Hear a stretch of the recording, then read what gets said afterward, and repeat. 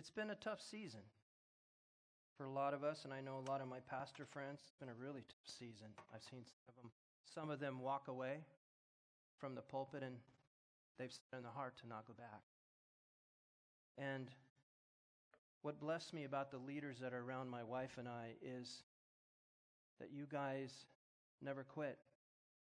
Yeah, we had our moment, but we came back to this place where we knew that this is where we needed to be.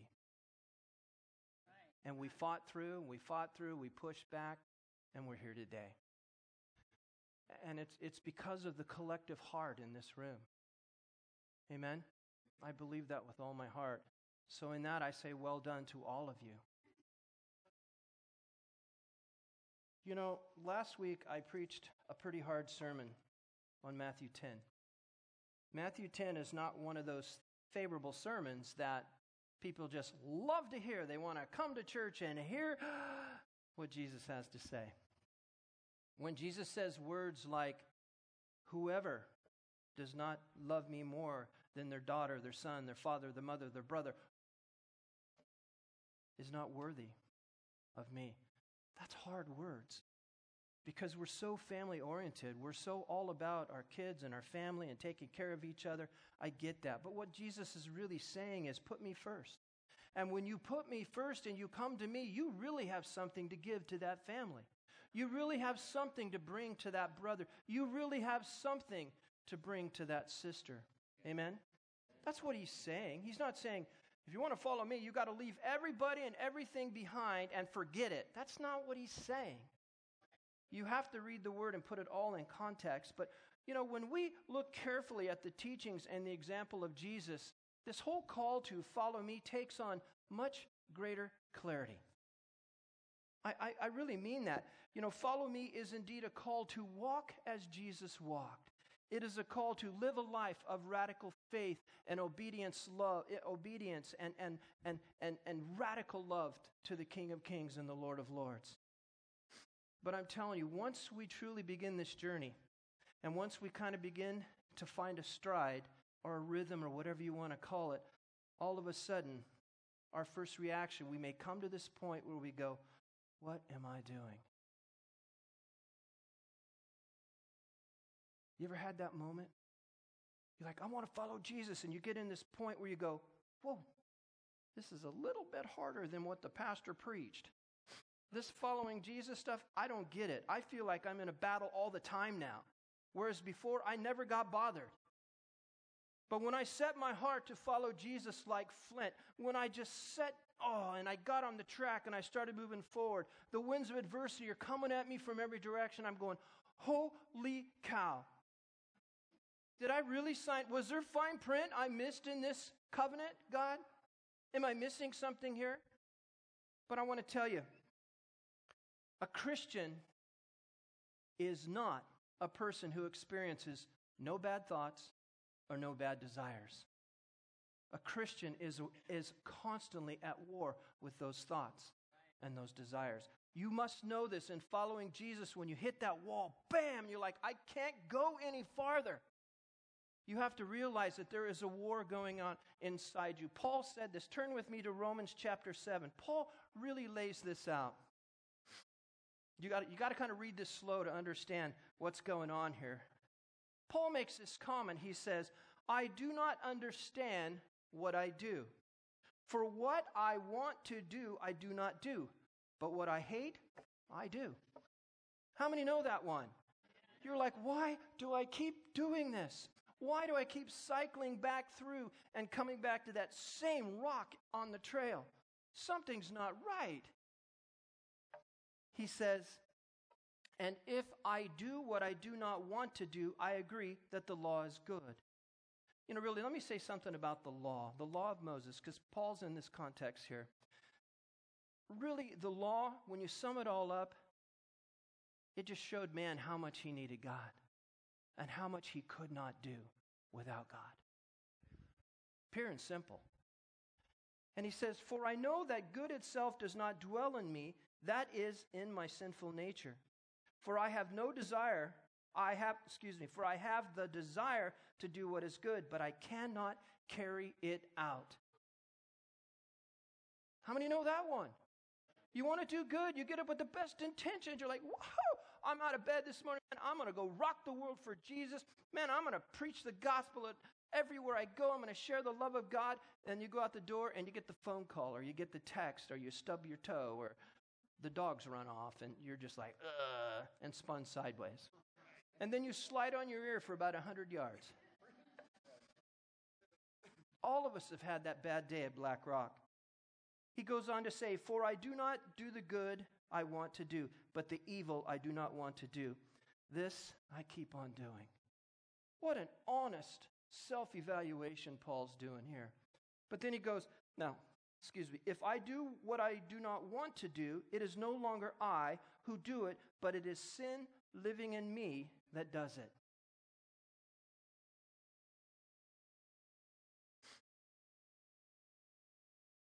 Let me go on. So I find this law at work. Although I want to do good, evil's right there with me. For my inner being and my spirit man, I delight in God's law.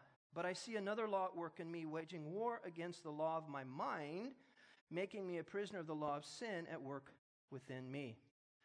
What a wretched man I am. Wow. You ever come to that point where you just want to find that self-flogging thing and start beating yourself? Man. Who will rescue me from this body that is subject to death?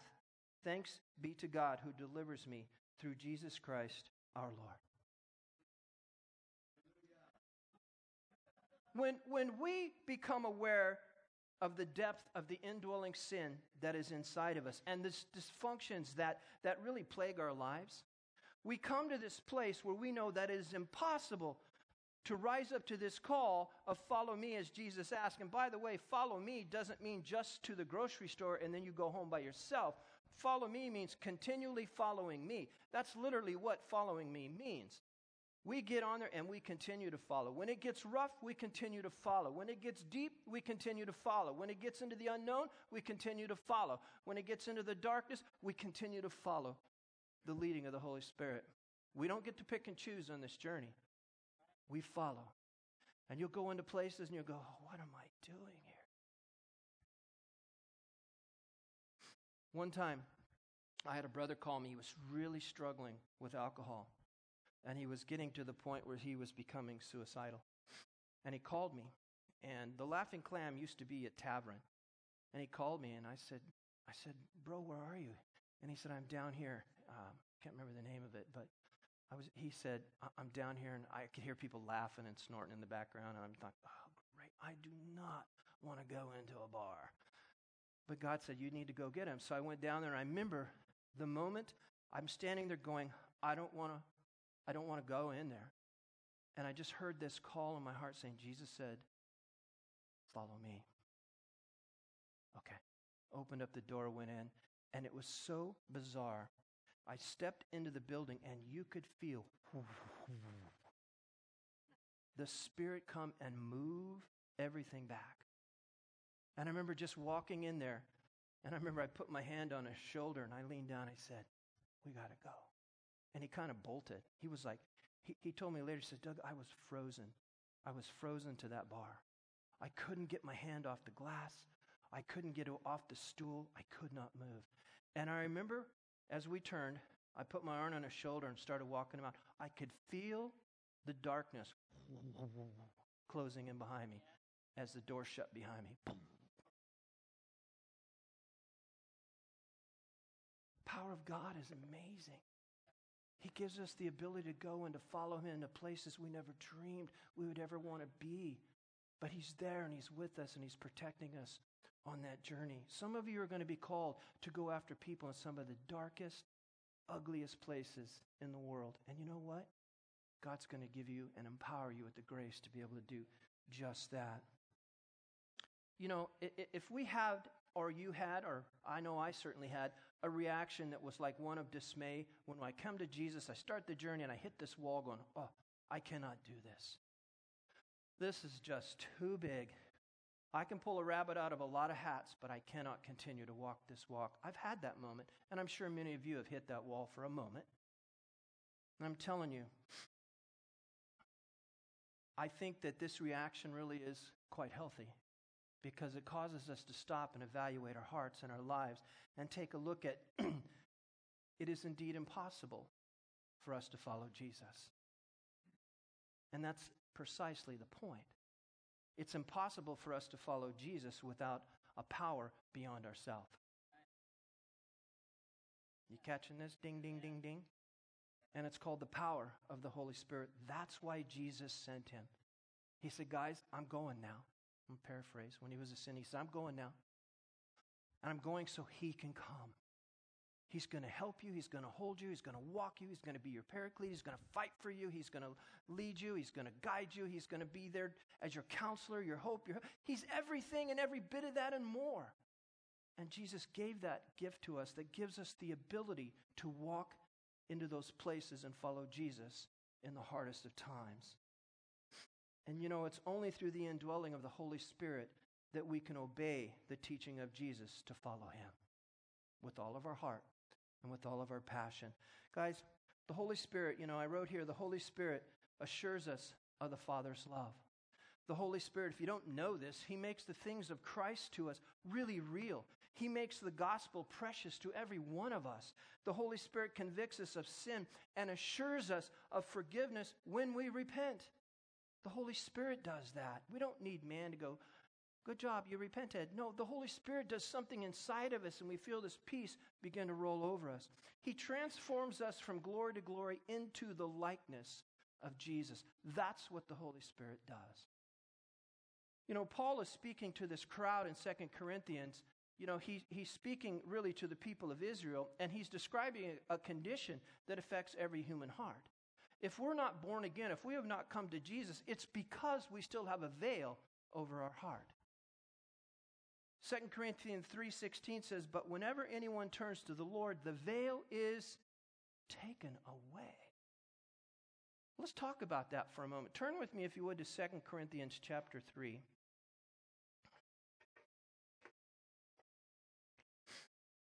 This is a powerful.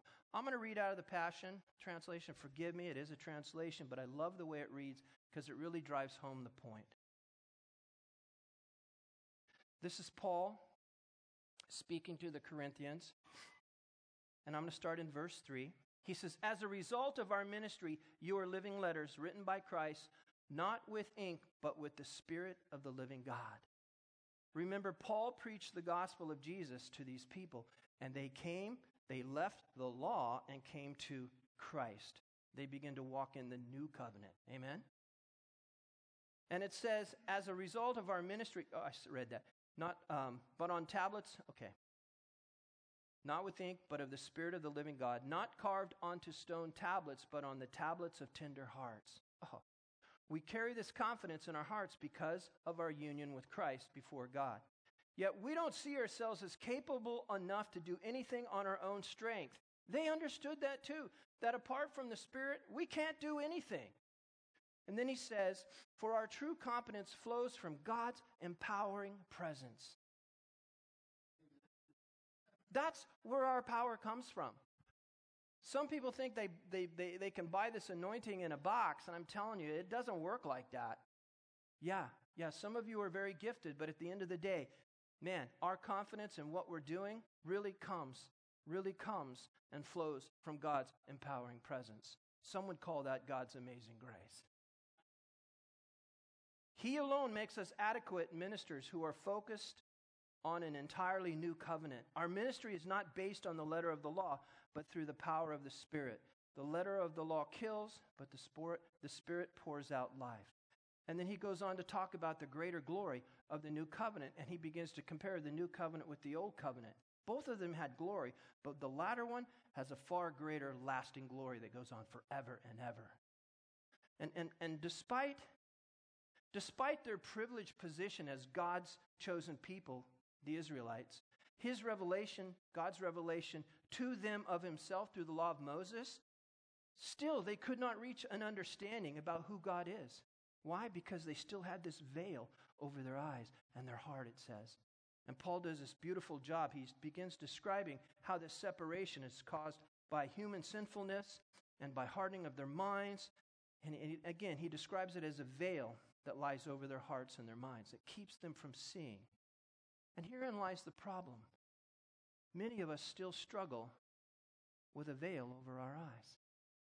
We're having a hard time seeing the glory of God.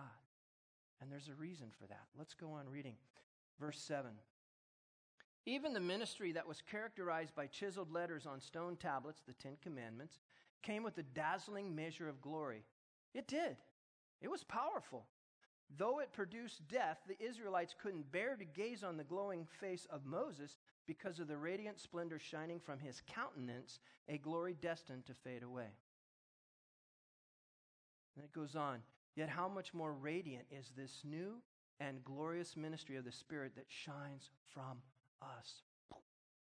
Because when we receive Christ, he is now inside of us. And it's Christ in us that shines out to the world around us. That's why people sometimes come up and, man, what is it that you have? Or sometimes people just really like being around you because they feel something different. It's the Spirit of God. It's Jesus in you drawing them to you because you have something to share and to give to them. Right? It says this fading ministry, let me go on. What was once, how much more does this ministry that imparts righteousness far excel in glory? What once was glorious no longer holds any glory because of the increasingly greater glory that has replaced it. The fading ministry came with the portion of glory. He's talking about the old covenant. But now we embrace the unfading ministry of a permanent impartation of glory. So then, with this amazing hope living in us, we step out in freedom and boldness to speak the truth. This is powerful stuff, guys. We are not like Moses, who used a veil to hide the glory to keep the Israelites from staring at him as it faded away. Their minds were closed and hardened, for even to this day, the same veil comes over their minds when they hear the words of the former covenant. Now again, he's speaking to the Israelites here, but he says here, the veil has not been lifted for them, for it is only eliminated when one is joined to the Messiah. That is powerful. When we come and we understand this call to follow Christ, there's something in us that needs to rise up and go, okay, I'm ready. And as we do, we begin to lean into it. God begins to pull the veil back. And we begin to behold his glory. We begin to see who we are really called to be, who we really are in him. Now, the Lord I'm referring to is the Holy Spirit. Interesting here, the Lord I'm referring to is the Holy Spirit. A lot of people think Lord being Jesus, but that's not what he's referring to. The Holy Spirit is called Lord here. It's interesting. I'm referring to this as the Holy Spirit. And wherever he is Lord, there is freedom. So wherever the Spirit of the Lord is, there is freedom. So wherever the Holy Spirit resides, there is freedom. How many of us know that we have the Holy Spirit within us? A lot of people talk about the Holy Spirit, but when people begin to understand that the Spirit of God wants to walk with us, needs to dwell inside of us, that's what empowers us. We can draw close to him with the veil removed from our faces. And with no veil, we all become like mirrors who brightly reflect the glory of Jesus. We are being transfigured into this very image as we move from one brighter level of glory to another. And this glorious transfiguration, comes from the Lord who is the Spirit. Paul really, what he's doing here is he's giving this point that we can't remove the veil by ourselves no matter how sincerely we want to, no matter how sincerely we try, no matter how hard we study, no matter how hard we lean into it, no matter how long we pray. We cannot remove that veil. There's only one person who can remove that veil, and sin stands in the way of keeping us from God's glory. The only one that can take our sins and take them away and wipe it clean is Jesus. He's the only one who can do that. And Paul says in Romans 3:23, for all have sinned and fall short of the glory of God. It's sin that keeps us from entering into all that God wants and has for us to do. And Paul adds, when a person turns to the Lord, the veil is removed. He's saying it's replaced by this rock-solid hope that we get to share in God's glory for eternity and beyond. That's powerful stuff. So the veil is only removed through Christ. Now, Paul goes on in a lot of his teaching talking about walking in and with and alongside the Holy Spirit, right? He teaches us many times over and over again how important it is not only to be filled with the Spirit, but to walk out our lives, constantly asking for refilling as we move along. It's not a one-time deal. This is where a lot of people have gotten this wrong. There is a continual filling of the Holy Spirit. It's not a one-time shot. It talks about a well, and then he moves on to a spring, and then it turns into rivers. It just turns into an ocean. It just keeps growing as we're continually coming back to Jesus saying, God, I cannot do this alone. I need your help. Again and again. Father, just fill me again. How many of you have been filled more than once? Yeah. How many have installed the drinking fountain in the house? Yeah. Paul says in Galatians, so I say, walk by the Spirit, and you will not gratify the desires of the flesh. Paul is saying, it's this flesh thing, it's this sin thing that I'm struggling with. But he goes on to say, hey, here's the antidote to that. Walk by the Spirit, and you will not gratify the desires of the flesh. So if you want to squelch that war that's going on between the desires of your flesh, you want to put that down, you want to wipe that out, here's the antidote. Just get up and start walking with the Spirit each and every day. It says, you will not gratify the desires of the flesh, for the flesh desires what is contrary to the Spirit, and the Spirit what is contrary to the flesh. They are in conflict with each other. So Holy Spirit, will you duke it out with that part of my being that wants to just flake out all the time? And he will do just that. They are in conflict with each other so that you are not to do whatever you want. But if you're led by the Spirit, you're not under the law. And then he goes into the acts of the flesh. And the list is long. The list is long for the acts of the flesh. He talks about sexual immorality, impurity, debauchery, idolatry, witchcraft, hatred, discord, jealousy, fits of rage, selfish ambitions, dissensions, factions, and enviness, drunkenness, orgies, and the like. He said, I warn you, as I did before, that those who live like this will not inherit the kingdom of God. And there are people who want to dabble with that, saying, it's okay for me to put my foot over here. But a lot of these are the same people who come back and they keep cycling through the same issues. It's time to get over that. It's time to move on. Quit camping in that same spot. And as we begin to walk in the Spirit, there is fruit that begins to come. Greg gave the word about the fruit. That's a powerful word. And that's a word that all of us can walk in. And that is, if we walk in the Spirit, there is love. This is the fruit. Love, joy, peace, forbearance or patience, kindness, goodness, faithfulness, gentleness, and self-control. And it says, against these things, there is no law.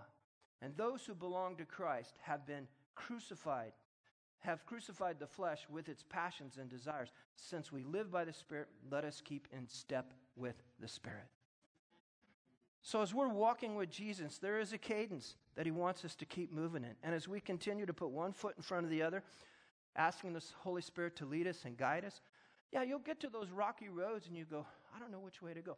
There's a hike up on Mount McLaughlin.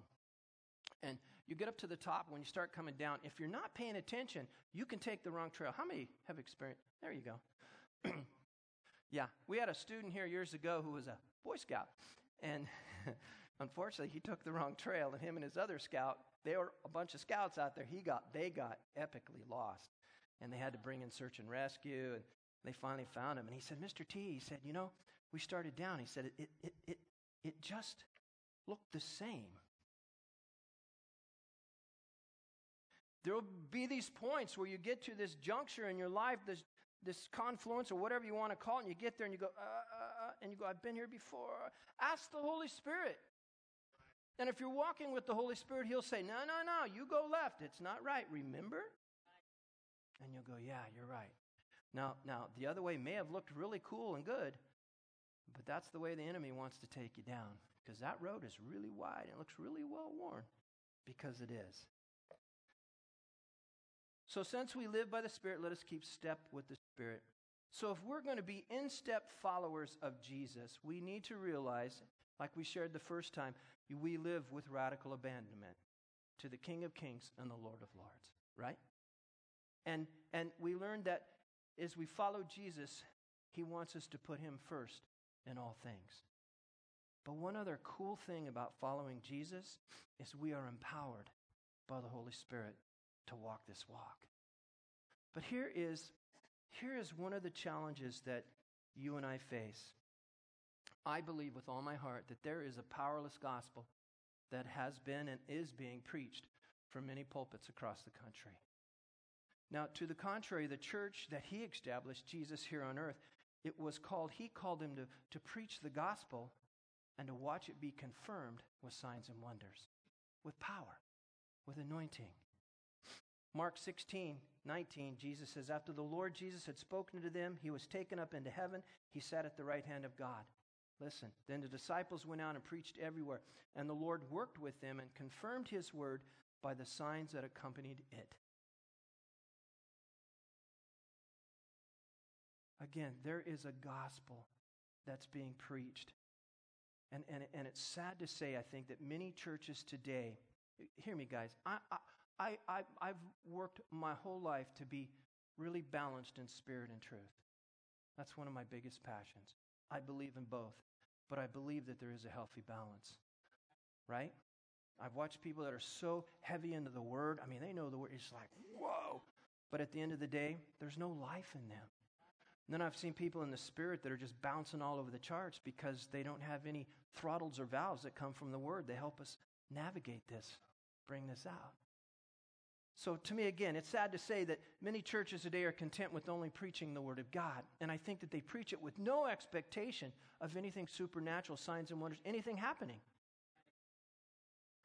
The other day we met, I had a friend, I'm being very careful here. I had a friend come up and he asked about the deliverance ministry. He was curious about it and was thinking about coming. He goes, but what is it? And I shared with him what it was. And he is a pastor.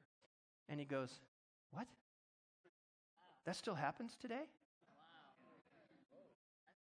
And he comes from a really solid word preaching church.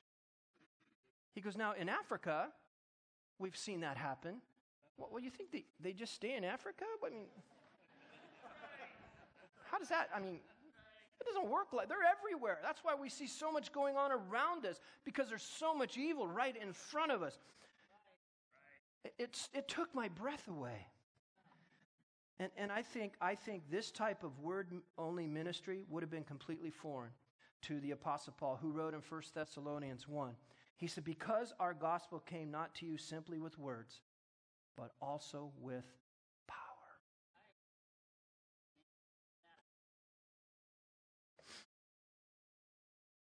He says, with power, with the Holy Spirit, and deep conviction. I believe that as we share Jesus with others, that there needs to be a manifestation of the Holy Spirit. I believe that it's absolutely essential for effective ministry.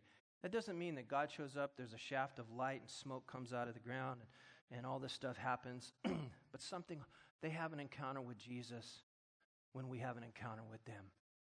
We are simply the mirror reflecting the glory of God, the radiant beauty of, oh my goodness. And they come and they're in contact with that. And something changes in their heart. Amen?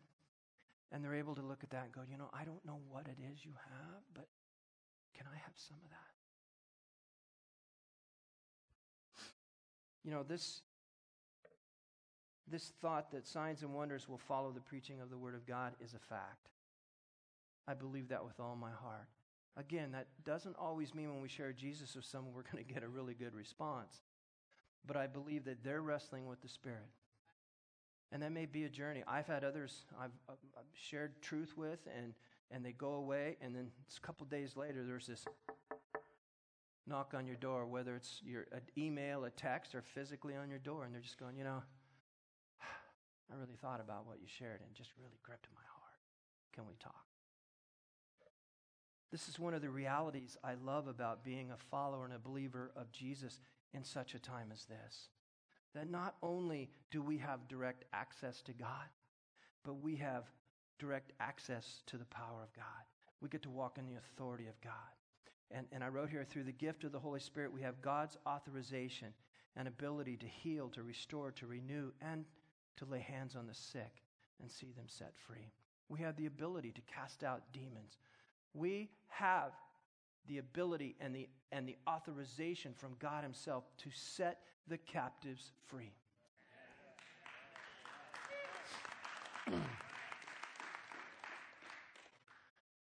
So, for most of us, moving and walking in signs and wonders, it just didn't happen automatically out of the gate. It didn't for me. But as I grew in my understanding of God, and as I began to walk out my faith, I began to see it happen. I remember the very first time we prayed for somebody, and they were deaf in one ear. And I kind of went into it like, well, we'll see. Now, hear me, because I've grew up with this. I can't tell you how many times people have tried to rip my arm off me and lay hands on my stump and just say, Jesus. I mean, you're like, I went to Bethel one time. This happened twice down there. They're trying to unbutton my shirt so they can rip my arm off me. and it's like, I was there because I wanted healing in my heart. Now, God could have given me a new arm, but if my heart wasn't right, I'd still be a rascal. I want my heart healed. That's why I've had some friends in wheelchairs, and I've shared this before. They come in and they get a little sketched about coming because they think people assume they want to stand up and walk. Yes, they do. But first and foremost, they want this heart thing fixed. Right. And a lot of times it's bitterness towards what happened to them. It's bitterness towards those who have done them wrong or caused the accident, whatever happened. And there's a lot of that. They want that dealt with first.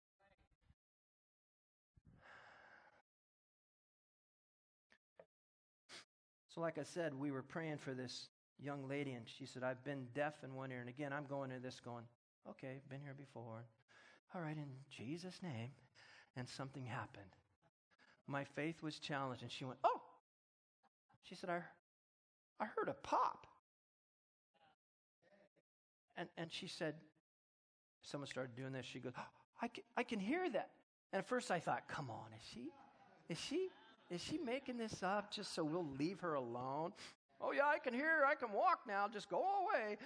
No, she was like doing cartwheels, not literally, but she was spinning in her heart. She had an encounter with God. And man, that was, I was very young in the Lord, and that really bolstered my ministry, took my faith to another level. So then from then I was like, well, that's easy. And it just kept increasing as time went on. But the key to walking in signs and wonders, how many would like to move more in signs and wonders? Yeah. I just got a little bit more here to go. Well, I think the key to walking in signs and wonders starts right here, in your heart. The heart, this is what I've learned over the years, is that the heart is the bridge between the seen and the unseen world.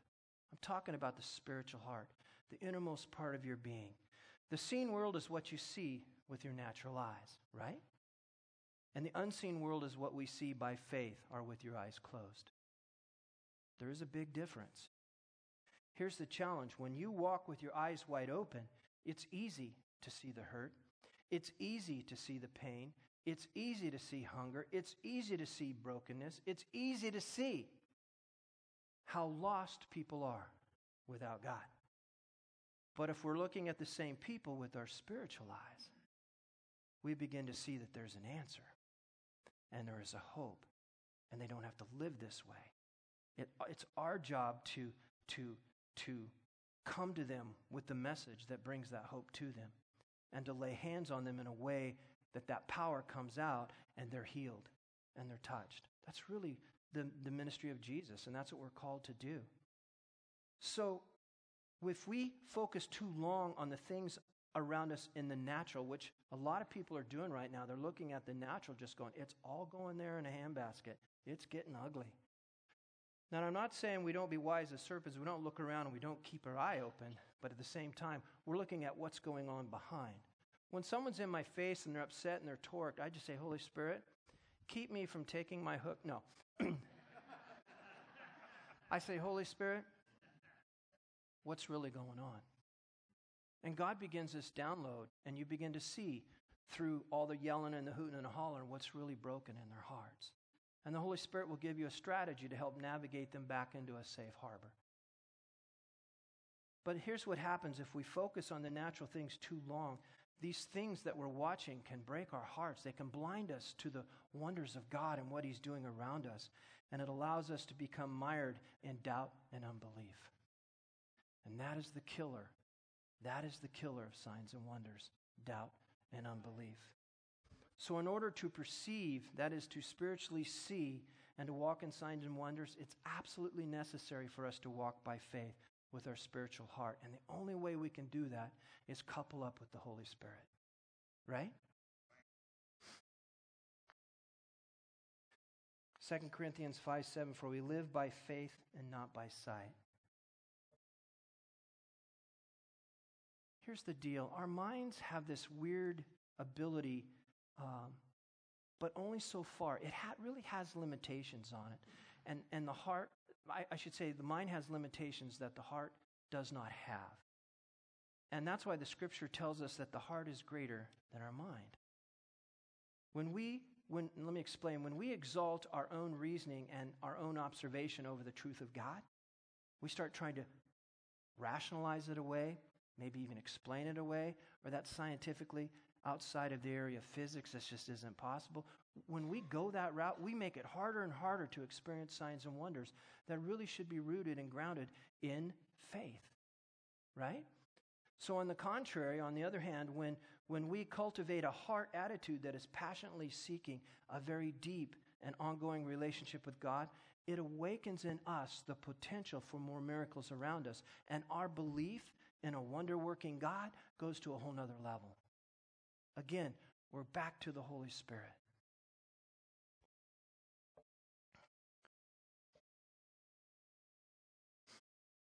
Today, I know I said a lot, it's kind of like a smorgasbord, but to me, this big thing is there still is a veil over many of us in this room, over our hearts. That's really, maybe part of it's lifted, but we're still struggling and we're still trying to see, and it's a little dim and foggy and misty, but yet we know there's something there. And I want you guys today, we're going to take a moment here, and I want you to look inward into your own spiritual heart. Ask the Holy Spirit to come and take you down that corridor of your heart. And if you find belief there, great. But if you don't, if you find that there's a door that's been opened and you've allowed doubt and unbelief to come in, man, it's time to deal with it. Because God wants to move us into a place where we truly do become those signs that make people wonder. I don't want to be a church that just preaches the word only and we have no expectation of the power of God showing up. When you share Jesus with people, I hope you have the expectation that God is going to answer the cry of his heart, or he's going to show up. Because, guys, here's the deal. Any imbalance in these areas, you get a belief and doubt. If it's out of balance, or like spiritual perception or even physical sight, if that's out of balance, it really can give unbelief a foothold. And if you give unbelief a foothold, it will cloud your senses. It will make it really hard for you to believe, to see, to hear.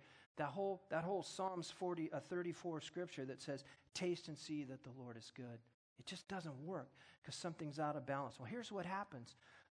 Doubt and unbelief in what God's word declares introduces what is called the lie of lack.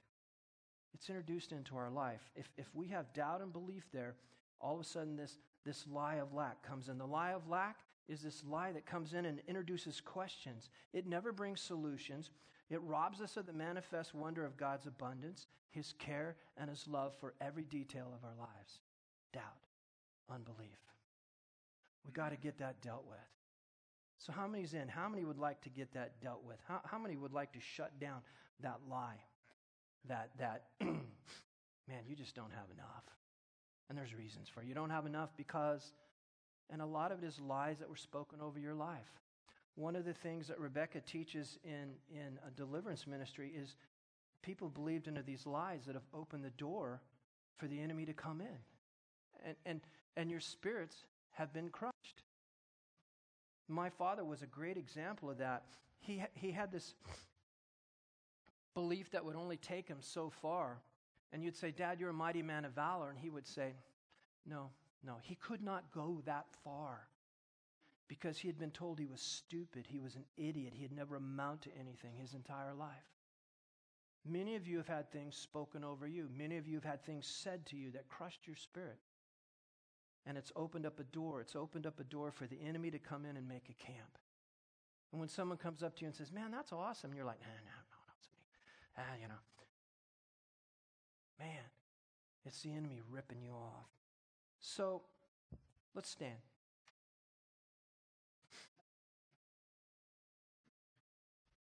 If we're going to follow Jesus, we need to be all in. I think we can agree to that. But there are reasons that keep us from following Jesus when it comes to that dark, hard spot. And I believe it has something to do with sin, because we've allowed doubt and unbelief to come in. And instead of looking at the world through the Word of God, we start to look at the world through our natural eyes, and we lose heart. And many people want to take their football and go home. So, Jason?